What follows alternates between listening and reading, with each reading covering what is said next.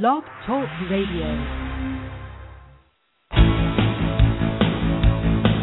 Welcome to Pause I Am Radio. Your hosts for tonight's show are Robert Brining and Jeremy Dunn. They will be taking your calls and speaking with a different guest each week. You are encouraged to call in and share your life experiences with us. The number to call is 347-215-9442. That number again, 347-215-9442. Are you ready for your dose of hope? You're listening to Pause I Am Radio.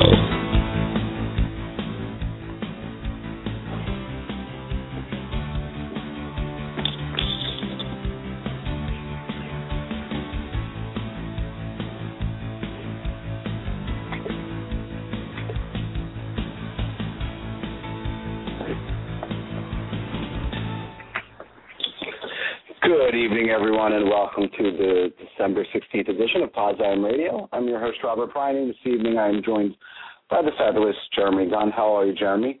I'm terrific. How are you? I'm doing great. Hey, I have an echo, though. Yeah, what's that? I have a little bit of an echo. You have a little bit of an echo? Yeah, I'll take the headphones off. I think it was that. So, There you go. There you go. There you have it. Hey, before we get started tonight, I just want to send just kind of a quick little message out to our neighbors to the north in Newtown, Connecticut. They experienced an incredible tragedy this week. 20 children gunned down in their classroom and 6 adults. So it's a horrible, horrible thing that's happened up there, and I don't think we should go on tonight without just giving them a little bit of a shout-out. So that's all I wanted to say before we got everything started. Yeah, I've heard a little bit about that on the news in the last 24 hours. So I agree. Horrible. Yeah, horrific. I don't understand how these people are going around doing stupid things like that, but I don't know how people can go. Okay, my soapbox. Why the fuck do you need an AK-47 or a high-powered assault rifle? You're not going to go hunting deer with that thing. Yeah. The only reason why you get an assault rifle is to kill people. And for anybody to stand up and say it's our right to bear arms, yeah, if you're forming a militia, read the Constitution again. But anyway, there I am. I'm done. I digress. So how was your week? It was good. Other than that awful Friday. I mean, was it Friday or Thursday? It was Friday morning. I don't remember. Yeah. Friday morning. Yeah, it just happened this past Friday. But it was good. And just looking forward to tonight's guest. Yes, I hear you. I had a little bit of a sad week, unfortunately. I don't remember if I spoke about it last week because it happened. It happened last weekend. So my grandmother passed away. I don't remember.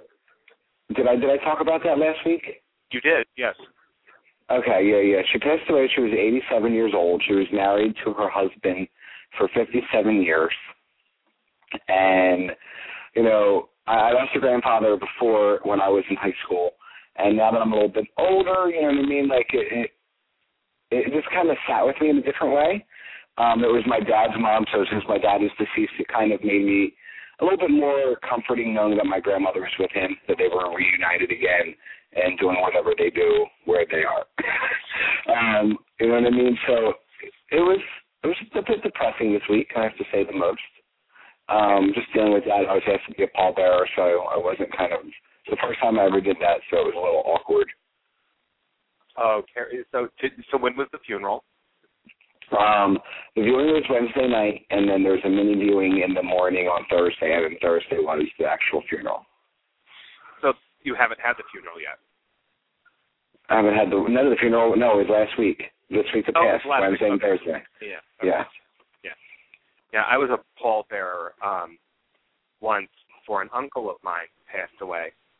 And I'm going to tell this story because it is equally disturbing and funny all at the same time. So I get there, and I have a huge family, okay? Huge family. Mm-hmm. And I show up to the church, and I've got 10 or 15 cousins standing out there by a car, and there's 6 of us, or 8 of us, I can't remember, 6 or 8 of us, that are pallbearers. And before the funeral starts, now I have to tell you, this is in southern Missouri, down in the Ozarks. So I get down there. So I have to preface this. It's in the Ozark Mountains. Mm-hmm. I get down there, and there's my cousins out there.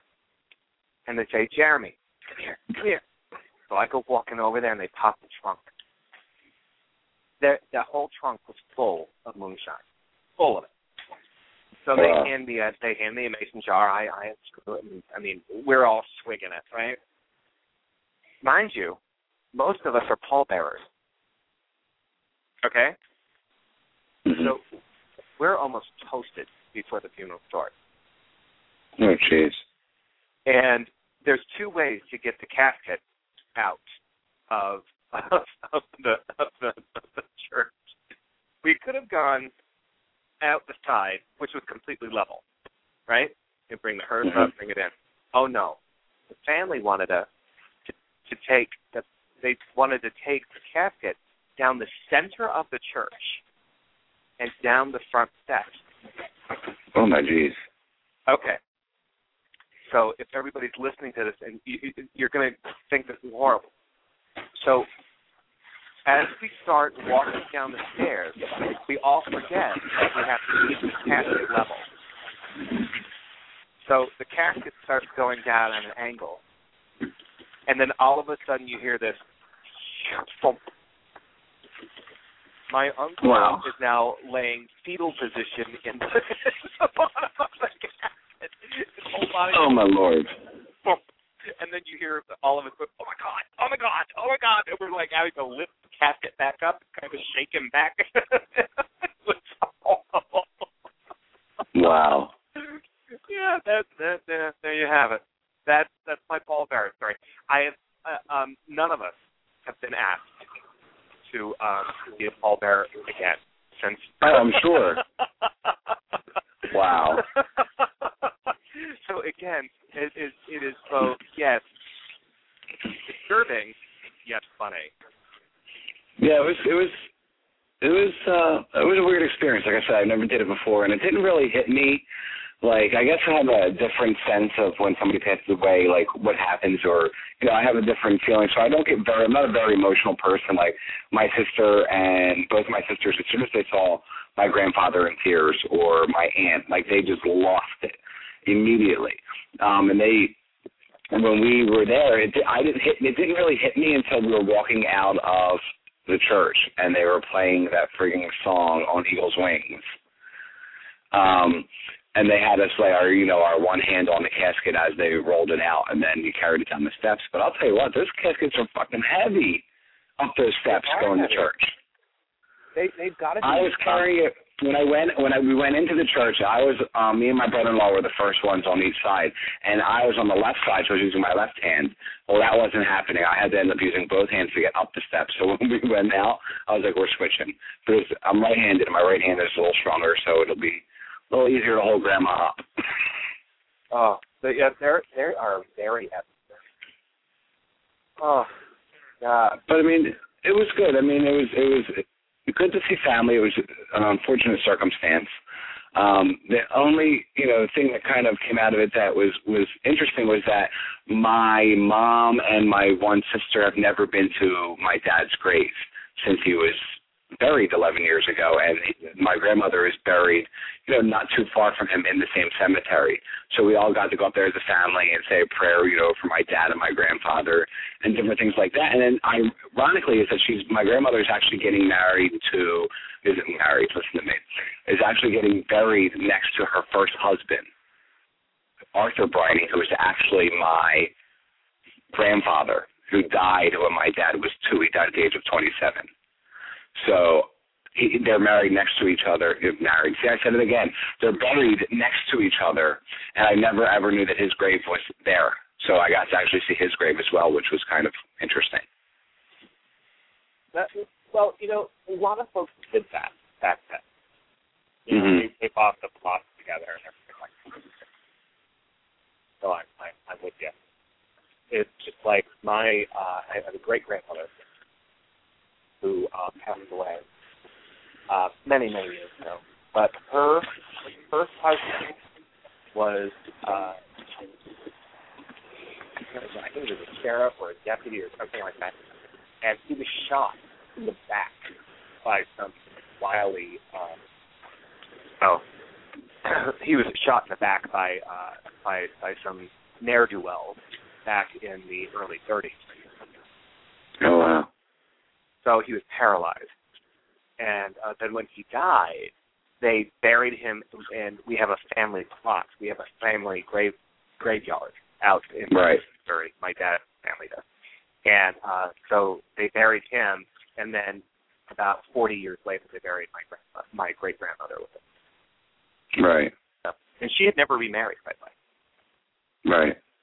She was forever a widow. It's interesting because my grandmother remarried, not long afterwards, married my grandfather now.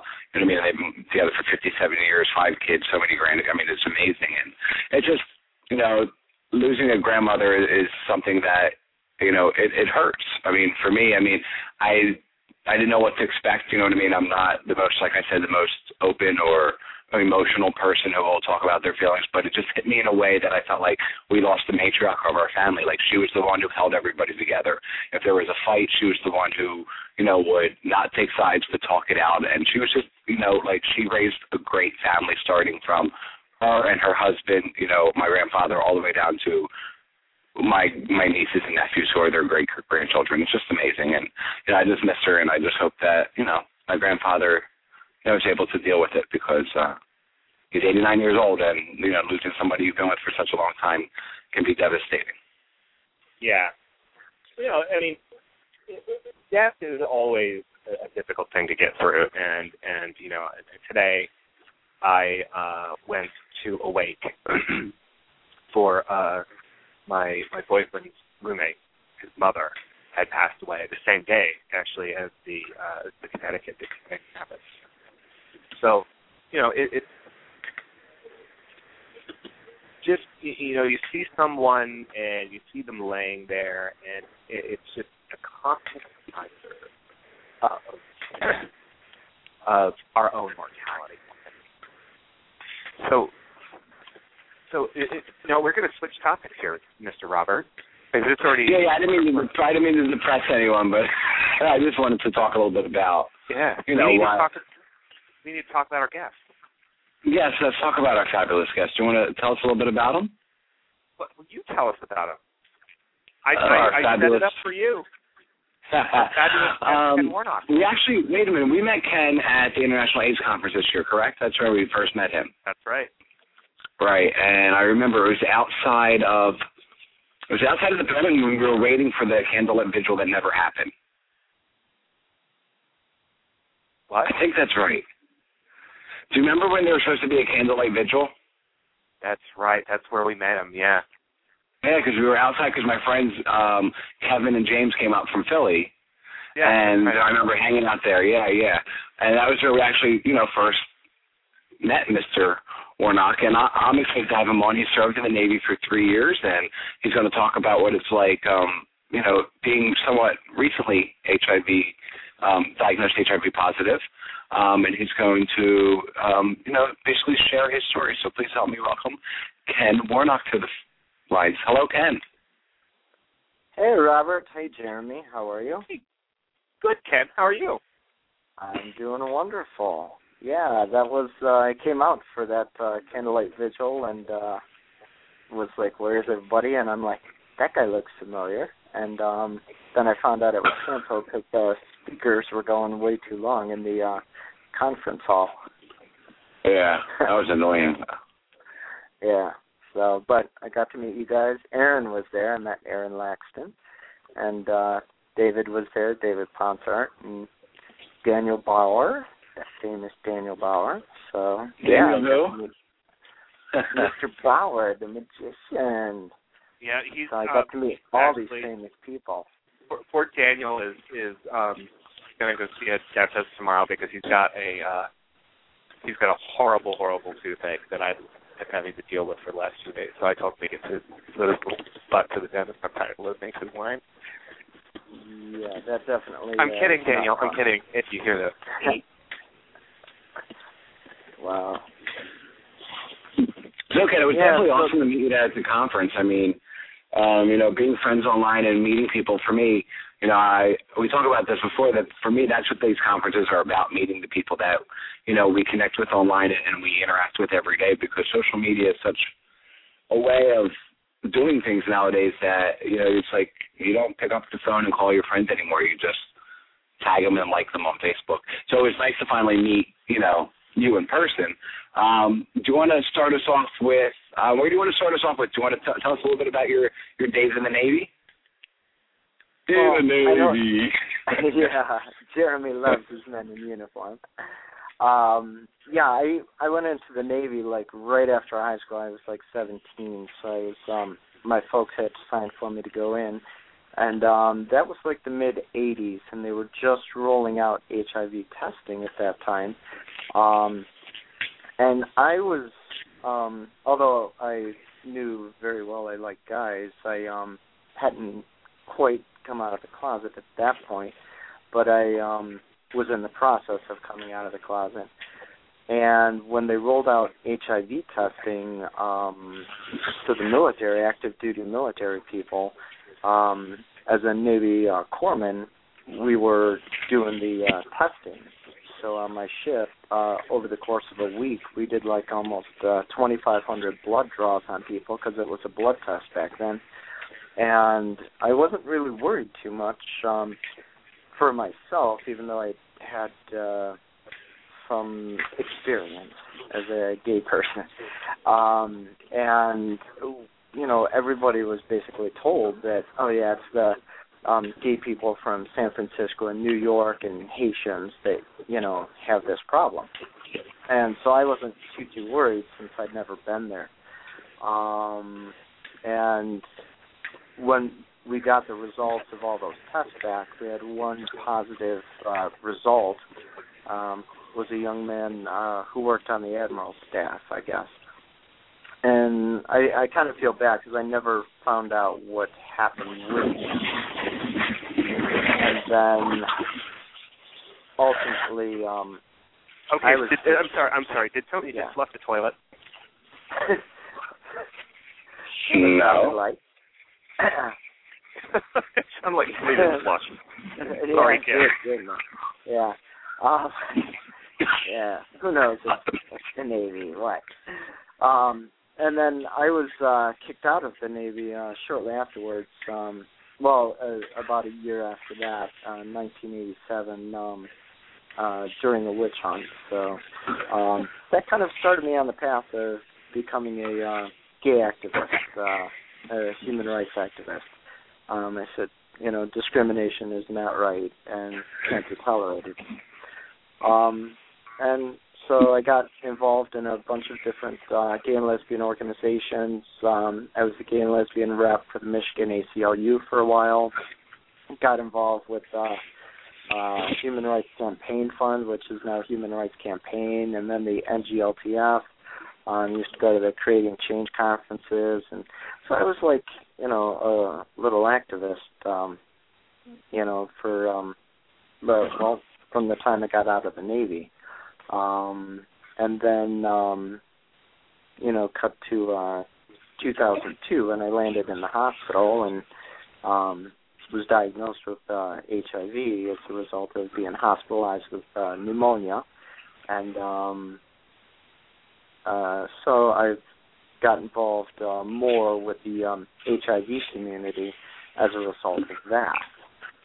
So you didn't actually go and get tested yourself. You were actually sick and went to the hospital, and then that's when they tested you for it. Well, the interesting thing is, until about 1990, I'd never really used condoms, because I was my knowledge at that point was still basically what I learned from the Navy was that it's the gay people from San Francisco or New York or something, and I'm, I just live outside Detroit, so I'm like not that worried about it. And somebody's like, dude, you got to wear a condom and stuff. And so I was, did that a little bit. I was in a relationship for almost 10 years as well, but afterwards, I would get tested. I got tested like every year for the first half of the 90s, and then I was going every other year. And so I had just gotten tested in January of 2002, and within a week, I was in the hospital with pneumonia, so I hadn't gotten my results back yet. And so the doctor that came in, real nice guy, is like, well, since you work here at the hospital and there's some people who would possibly look at your records, we're going to kind of do this discreetly. So they didn't do an HIV test at that point, but they looked at my CD4s, and I had a few of those, but not many. So, so it was pretty much confirmed at that point. So, yeah. No, so it wasn't something that so you didn't actually, did they come to you and ask you to give you like you said they did a CD4 test? Yeah, the CD4, I mean, that's a standard blood test, so they didn't, it wasn't like you needed a consent form or anything for that. Right. And the doctor felt that was sort of discreet because many people wouldn't understand what that was exactly. So. Right. Yeah. So how did you? I mean, so they just gave you your numbers. Did they say that you were positive? Did they follow it up with an HIV test, or? Well, my doctor was like, you'll go back and get your test result, I'm sure, but based on the CD4 numbers and your diagnosis, this is where you're at. You're HIV positive, you have AIDS. And so they referred me to an infectious disease doctor, and before I had that appointment, which was almost 3 weeks or so later, I did a bunch of research so I would know. I'm a big research geek, medical research, and so I had researched the different medications that were available, and had already kind of picked out my initial combination, which was Combivir and Sostiva at the time. And so when I went to the doctor, the infectious disease guy, who's like a great guy, I like him a lot, Dr. Carpenter is like, okay, so you seem pretty smart. What drugs do they have you on? And I said, Bactrim. And he's like, what? You're not on any ART? And I said, no. I said the doctor wanted to wait, to see what you wanted me on rather than switching things up. I said, but here's what I'm looking at. And he's like, yeah, well, okay, that's what I would recommend anyway. So, okay, let's get you on that. And had a great response to it. AZT sucks. So I'm glad they came up with other medications, so I've switched over my combination from that. So were you diagnosed HIV positive, or were you diagnosed with an AIDS diagnosis? Well, at the time I was in the hospital, it was pretty much assumed that I was that I had AIDS. We didn't, they didn't do an HIV test. When I went back to the doctor, I had gone back to the testing center where I had the test and gotten the result, and they, so that basically confirmed it at that point. So, last question before I let Jeremy ask you, when they did tell you that you were positive, or that, what were your feelings? What was going through your heads? What was going through your head? What was going through your head at the time? Oh my like God. a bug in the windshield. What's the last thing that goes through the bug's head? The windshield. Yeah, for me, I was pretty sick. I I was really, really close to getting put on a ventilator. And, you know, knowing my personal history, you know, it wasn't a surprise for me. And I've never been one to typically curl up in a ball and just cry and suck my thumb when faced with difficult challenges. You know, going through the witch hunt in the Navy, you know, you just deal with it. It's like, okay, here's what the challenge is. What can we do to change that or correct it or make it better or tolerable or whatever. So that's kind of my worldview on things rather than just laying around whining about it. You know, I got to work on looking at the research. So it wasn't, you know, I didn't spend any time whining or crying about it. I was worried about my parents, and at that point, and, you know, even working in the medical field and stuff, and being involved with gay and lesbian organizations and having friends who had had HIV and AIDS and losing friends to AIDS, I really, at that point, didn't have, other than the basic clinical knowledge of it, I didn't understand the real prognosis and what the how much of a great impact that, you know, the ART would have. So I basically got out of the hospital, and while doing the research before I went back to work, you know, I did my durable power of attorney for healthcare, living will. I wrote a last will and testament because I wasn't really sure how much time I was going to have. But, wow. Yeah. So when you did tell your parents, I mean, or in your family, how did you do it, and what was their reaction? Well, I actually told my parents in the hospital, and Mom cried. You know, I didn't go into the difference between HIV infection and AIDS. You know, I had said that, I might have said that I was HIV positive, but I, at that point, actually didn't have that result because I was still in the hospital. But they were very supportive. I actually spent a few days, maybe a week, over at my parents' house after I got out of the hospital so Mom could nurse me back to health. And moms do such great work that way. And so they've been very supportive. You know, both of my parents are just such wonderful people. I can't say anything but the greatest things about them. So I've been very blessed and fortunate with my family and my extended family as well. And it was kind of similar to when I had came out to them a number of years earlier, than like 87, that they're like, okay, well, we love you. You're a son that's never going to change, and let's not tell anybody. And I was like, okay, that's fine. So they had told my brother, and then, you know, they told some of their other, like my aunts and uncles and stuff. My one aunt was like, you know, to my mom, her name's Sally. She's like, Sally, you're really, you know, depressed. You're bummed out. What's the matter? And so she broke down and told my aunt that I was gay, and she's like, oh, that's all? Yeah, we basically sort of knew that.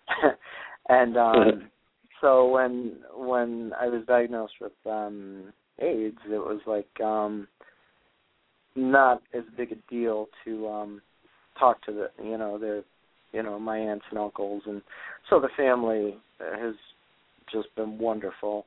I've never had any issues, with that. The only issue is I had one uncle who my dad's one sister wound up divorcing him, but that was because for whatever reason, but he didn't like gay people. He didn't like anybody. So, yeah. So he's not part of the family anymore. But everybody else in the family is just wonderful. I've been really fortunate. Both my dad's side and mom's side of the family are just great.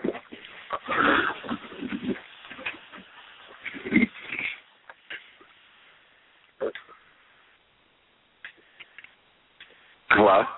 Did I lose you guys? Yep. Nope. No, we're here. Here. There was a lot of background noise there just then. Yeah, I just wasn't sure. I thought I heard something. So you said you haven't really had any negative reactions from people? Not from family, and as far as like coming out and stuff, I've never really kind of understood this. I used to go to PFLAG when I first came out, and I took my mom. She went, and my dad actually went a few times to PFLAG. I never really had this need to say, hey, so-and-so, I want you to know this. I'm gay. And same thing with, being HIV positive. I've not had this need to, like, go up to people and, tell them, hey, listen, let's do lunch. I need to tell you something and all this stuff. If people ask questions, I tell them. And, I do things like the posts I have on Facebook or whatever that, talk about HIV or AIDS or whatever. People may make their assumptions or have their assumptions or whatever, and if they ask the question, I'm not going to lie to anybody about it. And so for anybody who's asked and, raised questions about it, I've had open discussions with them, and they've been very cool with it. So I see Jeff is asking about telling my close friends. And, yeah, we did. I think, my ex, Michael, who's, like, my best friend in the world, he had communicated. We still have most of the same circle of friends. And so he had kind of communicated that to them. Many of them had visited me in the hospital, and so many of them had suspected it anyway, so they've remained close. I've not had anybody that I can think of that has, stepped back or, disowned me as a friend or unfriended me on Facebook or anything like that because of either being gay or my HIV status or whatever. And I guess my personal feeling is if that's too much for you to handle, that's not my issue, it's your issue. So I suppose, I'll run into that at some point, but so far it hasn't been an issue. Well, that's good. That's good. What about working? You're in the healthcare industry. You're in the healthcare industry. What is it that you do, and how do you handle, if at all, does the HIV issue come up there? It hasn't really come up. The only time it came up was the hospital that I was working at the time of my diagnosis, and at that time, when I had all the blood work for, the HIV-related stuff, CD4, viral load, all that stuff, I also had my hepatitis B. One of the tests came back showing that I was tested positive for the hepatitis B envelope antigen or the E-antigen, and that's an indicator of viral replication. And so they said because of that, I wasn't going to be able to scrub in surgery anymore, which is what I did, in addition to teaching, new scrub people how to scrub in surgery. So I wasn't able to scrub in surgery anymore. And shortly afterwards, that hospital decided to eliminate my position, apparently because they were trying to cut costs and stuff, but I had found out that 3 to 6 months after they eliminated my position, they filled that position. So I was like, okay. But since then, I haven't disclosed that to my manager. Although I was sick this past year, this past year was good, but the past year before that, I had the cryptococcal meningitis. So I had discussed that, and I was off work for a while dealing with that. And my manager is a registered nurse, so she may have, put two and two together. She knows that I'm gay, and people don't generally present with cryptococcal meningitis unless you've had epidural injections from pharmacy in Massachusetts. But she may have suspected it, but everybody's been cool at work, and I have some of my employees are on my Facebook page, so they may have seen posts, that I have posted, for example, about this radio show tonight. So, it's up to them to deal with it. I don't think that there's any relevance for them to have a need to know about it, but, if they know about it, I also am not opposed to it. That's kind of how I feel, I guess. Okay. No, that's cool. Go ahead. I was just going to say, we hold your question. What I want to do is I want to take a quick little break and play one of our greater than PSAs, and then when we come back, you can ask that question to Ken, okay? All right. Let's come on back. We'll be right back. Sure. All right. I contracted a preventable disease from a guy that looked good and smelled good but never mentioned that he had HIV. But he is not to blame. I should have loved myself enough to protect myself. But through it all, I found self-love, and it's the greatest thing I ever felt. I was never less than or equal to AIDS, but always greater. I just realized that not caring for myself or my body, I was my biggest hater. I am author of The Naked Truth, Marvelyn Brown, and I am greater than AIDS. What's going on out here? We got changes to make. It's time to wake up for humanity's sake. Break the silence today before it's too late. AIDS is affecting us, disrespecting us. I'ma go get tested. It's a simple maneuver. It's not about the past. It's about my future. I'm not trying to miss it. I won't be a statistic, so I protect myself whenever I'm intimate. At this moment, I decided to have a plan. It's time to take a stand, cause AIDS I'm greater than. This is Senor Chaos, and this was my deciding moment. Tell us yours at greaterthan.org. And you are back live on Pause I Am Radio with Jeremy Dunn, Robert Brining, and our fabulous guest, Ken Warnock. Ken, are you there? I am still here. Great to have you with us. Thanks for hanging out with us for the hour. Go ahead, Jeremy, your question? Oh, gosh, where was I going with this? Working in the hospital, working in the healthcare industry and all that jazz. So, tell us what you do.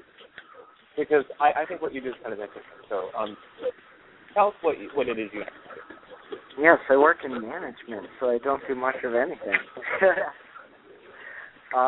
Actually, I'm a shift supervisor in surgical services. I work in the Sterile Processing Department, so I make sure that all the surgical instrumentation is assembled and sterilized. Or I actually make my people do that. So I just sit in my office and play solitaire on the computer. At least that's what they think. So, yeah. So it's kind of nice because I'm really close to the OR, and I'm actually up in the OR several times during the shift. So I do get to help out. And that was, the hardest thing after my diagnosis, being told that I wasn't going to be able to scrub in surgery, because I really, really enjoyed that a lot. And so, yeah, I miss that. So it's nice to go up there and BS with the doctors and, tons of stories I could tell about that. But, yeah. So did you ever lose any equipment, like after they closed up and then they went and did the inventory, any missing, forceps, sponges and things? Right. Well, we don't.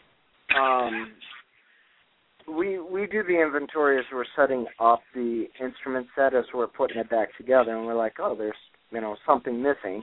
So we'll notify the OR at that point that something's missing. Yeah, we just sent Mrs. Jones home. Oh, we need to bring her back. Yeah.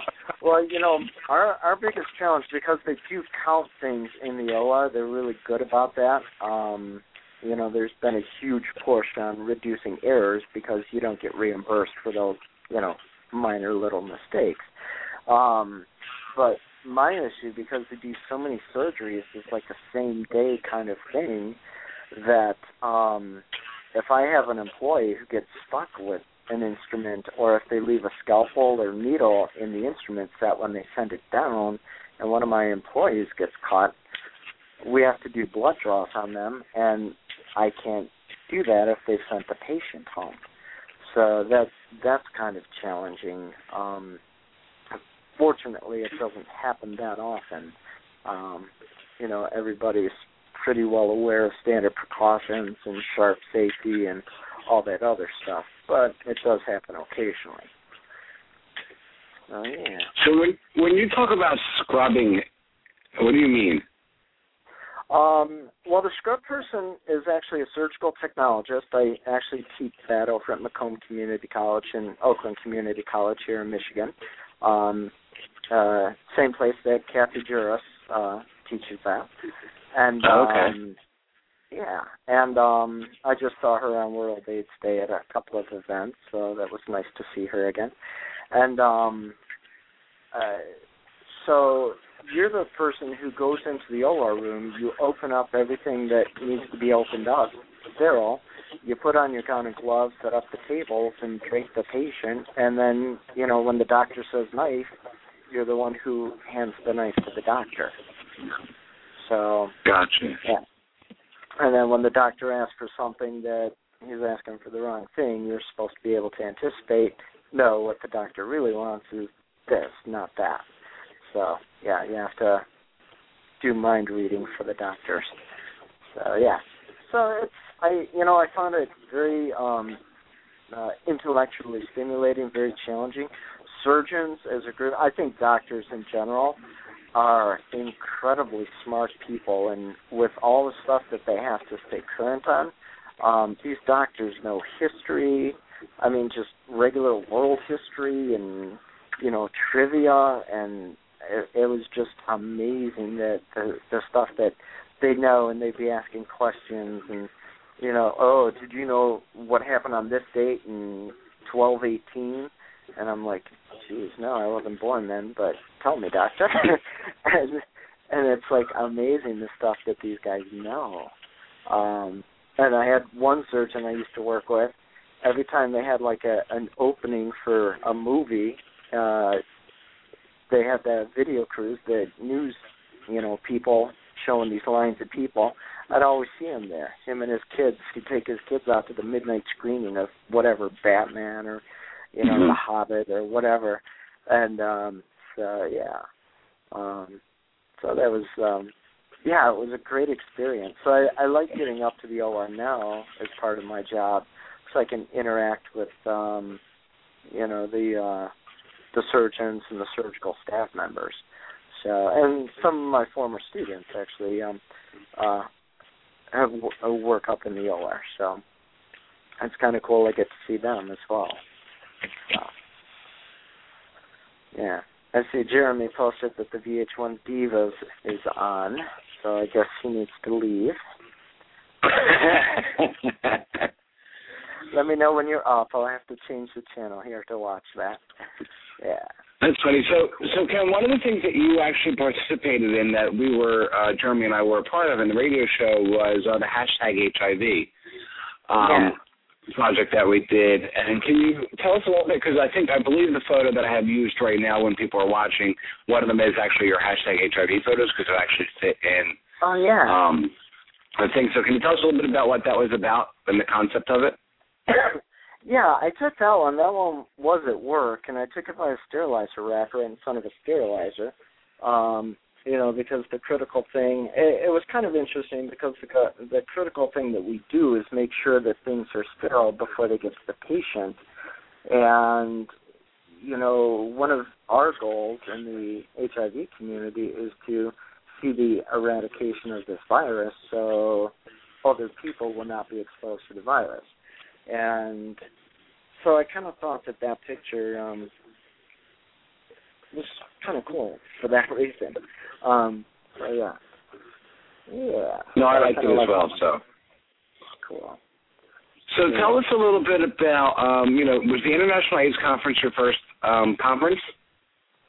Actually, yes. Well, it was my first HIV AIDS related conference. Right, yeah, right. I'm sorry, that's what I meant. Yeah. Yeah. Okay, so I want to talk a little bit about that, but first, we have about 15 minutes left. I want to open up the lines for people to call in. So if you're interested in calling and speaking with Ken, or you have a question for Ken, you can reach us at 347-215-9442, and we'll bring you on the air, or you can enter in the chat room or tweet it to us at PAUSEIM. So what was your take on the conference? I thought it was really motivational, I think it was really motivational, and it was inspiring for me because, they talked about an AIDS-free generation. I got to meet Timothy Ray Brown when I was there, and I'm like, wow, there is possibly a cure in our future. Possibly within our lifetime. And that's something that is so different. Last weekend after the show, last Sunday after the show, I watched the movie How to Survive a Plague. And, we had ACT UP here in Michigan, and I knew some of the people involved with it, but it wasn't as intense as it was like in New York, which was the epicenter of the epidemic. And it's really interesting to look at things today, like our World AIDS Day celebrations here. They were mostly like straight people that were there. It wasn't like a huge... It wasn't the gay community doing things like it was through the 80s and the 90s. So that was a big change. And going to the conference and seeing all these people that were hopeful that one day you would actually have a cure, possibly a vaccine. And I think it was like really just inspirational for me. And, I got to meet you and Jeremy and Aaron and Daniel and Timothy, and I met Maria, and I met Butch McKay. He's got his workshop coming up in a couple of months. So it was like really cool. These are all people that, I've kind of met as I've kind of come out of my shell. I'm so shy and demure, that it was like really, really motivational for me as well. So, yeah. That's very cool. So I'm looking forward to Australia. Are you going to Australia in 2 years? I actually would like to, yeah. So, that would be all right. Yeah. Going down under just sounds so fun anyway. So, Goodness. So we're kind of getting down to the last few minutes of the show, Ken. And so tell us, today what's going on with you, what it is that you're looking, and what it is that you're really working on these days, besides your day job. Besides all my other jobs. Well, they had that issue with the Dearborn Police Department, that traffic stop from August, so I met with the chief of police, and we're working on setting up, I guess, kind of like sensitivity training. I know that there are officers, and I actually know some of the officers because where I work is actually in the city of Dearborn. And they do some training on bloodborne pathogens and stuff. But to actually know people with HIV is something that, they can actually put a face with a name and kind of understand what it's really like to,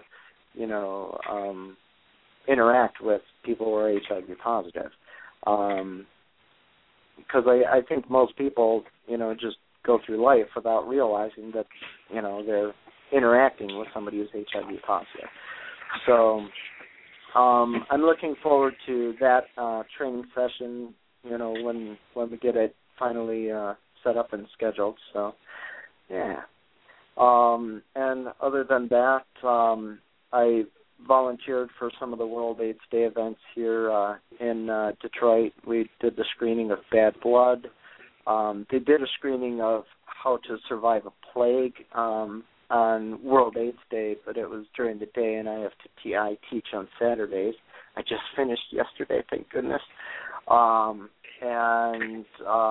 I wasn't able to see the movie at the theater.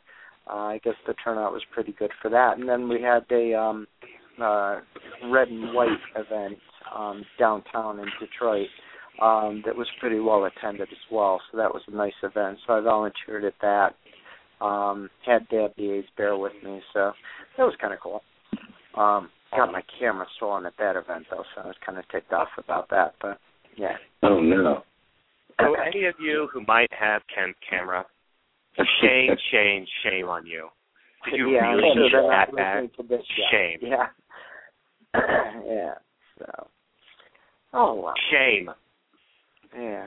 And I got a new iPhone, so I'm happy about that. And I got a new car, good. So there's been a fair amount of stuff going on. Yeah. Oh, Jeffrey Berman says that he has your camera. I see that. Yeah, so bad. Somebody's getting a spanking. So Ken, what is it that you tell people if they were to be diagnosed today and they needed your advice? What's the one piece of advice that you would give them?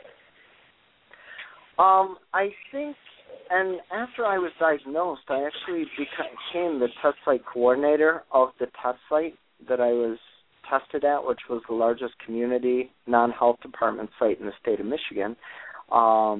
And when we would have a positive result, I would sit down with them and I'd say, now listen, this is, a serious thing. I mean, it's, a life-changing thing, but it's not what it was 10, 15, 20 years ago. This is really kind of a chronic manageable condition. And, the most important thing is you can't panic about it.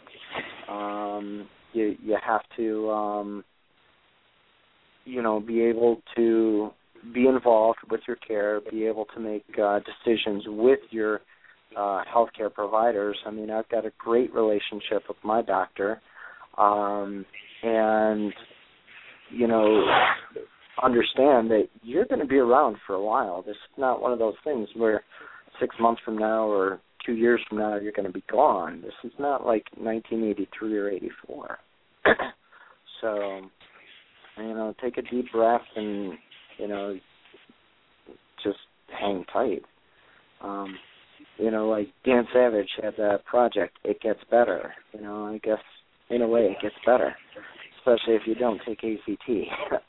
So, yeah, that's some great words of advice there for people who are newly diagnosed. Now, Ken, what did you do to find support? Actually, personally, I really did not seek it out. There are a couple of support groups that I've gone to, mostly because friends of mine have gone, so it's been more of kind of a social thing.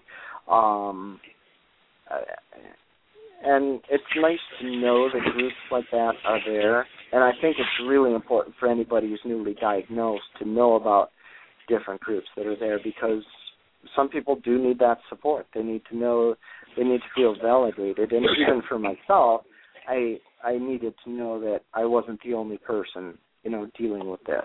And knowing that, if I'm having issues with the medication, there's other people, and I can say, hey, is this a normal thing or not? My doctor says, oh, don't worry about it, whatever. And I don't know, is it serious? Should I, push the doctor or whatever? And so talking to peers is really, really important, I think. So I strongly recommend it to people that they at least check it out. Not necessarily saying it's going to be for you and you have to, it's not like a 12-step program. It's something that's there, and some people like to have that close support like that.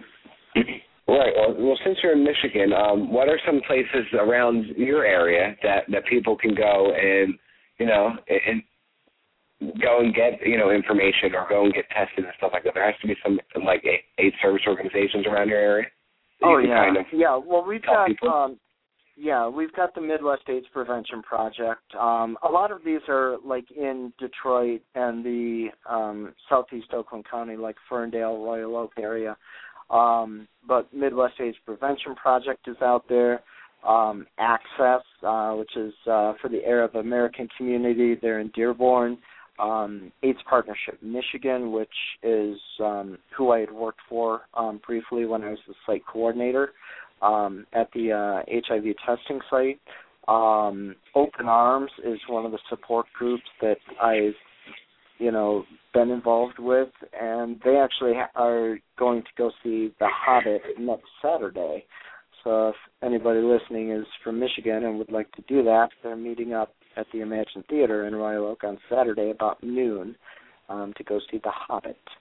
And HARC, the HIV AIDS Resource Center out in Washtenaw County, Ann Arbor area, they're available, and that's a really, really great group I've referred people to. WINGS is another group that I've gone to in the area. And then we've got the Affirmations Gay and Lesbian Community Center right there in downtown Ferndale as well. So, there's, it's nice if you're in the area. I think it's really challenging sometimes for people who live farther out, especially in some of the more rural areas or outstate Michigan or the Upper Peninsula. I think the resources are much scarcer for people out there. So that's kind of challenging.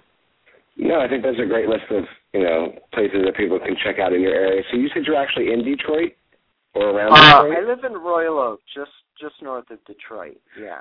So how far are you from, like, American Jewelry Loan from the, what do you call it? What is it? That's the Hardcore Bond. Yeah. That's like a bizarre show. Actually, not very far. I've driven by it. I have not been in there. But I'm like, oh, wow, it's right on 8 Mile Road, and I'm just north of 11 Mile Road, so it's not far away. You have to check that out and let me know what it's like inside. So there's people from your area that freaky? We definitely have some reps. Yeah. That's right. Don't mess with me. I'm from Detroit, dude. Yeah. So, that's great. It's very interesting because, people are like, where are you from? Oh, I live in Royal Oak. Oh, where's that? Oh, Detroit. Oh, Detroit. Oh, wow, dude, don't mess with him. Right? Yeah, exactly. So, yeah. Well, that's great, Ken. We are down to our last minute, so I want to thank you for coming on and sharing your story with our audience and hanging out with us for the hour. And, it's always a pleasure, and I hope to see you at an upcoming conference. Yes, definitely, yeah. And people can find you on Twitter, correct? Correct, Twitter and Facebook and, bathroom walls, I guess. Right, so if people go to the Pause IM Facebook or Twitter page, there's links to Ken's there through either a tweet or a post. You can find him through that way. Ken, thanks a lot for joining us. We hope you have a great night. Thanks, and have a great holiday, you guys. Yes, you too, man. We'll talk to you soon. Okay. All right. Bye-bye. All right, and you can find more information on our guest, Ken Warnock, by Facebook or Twitter, tweeting him at Ken Warnock.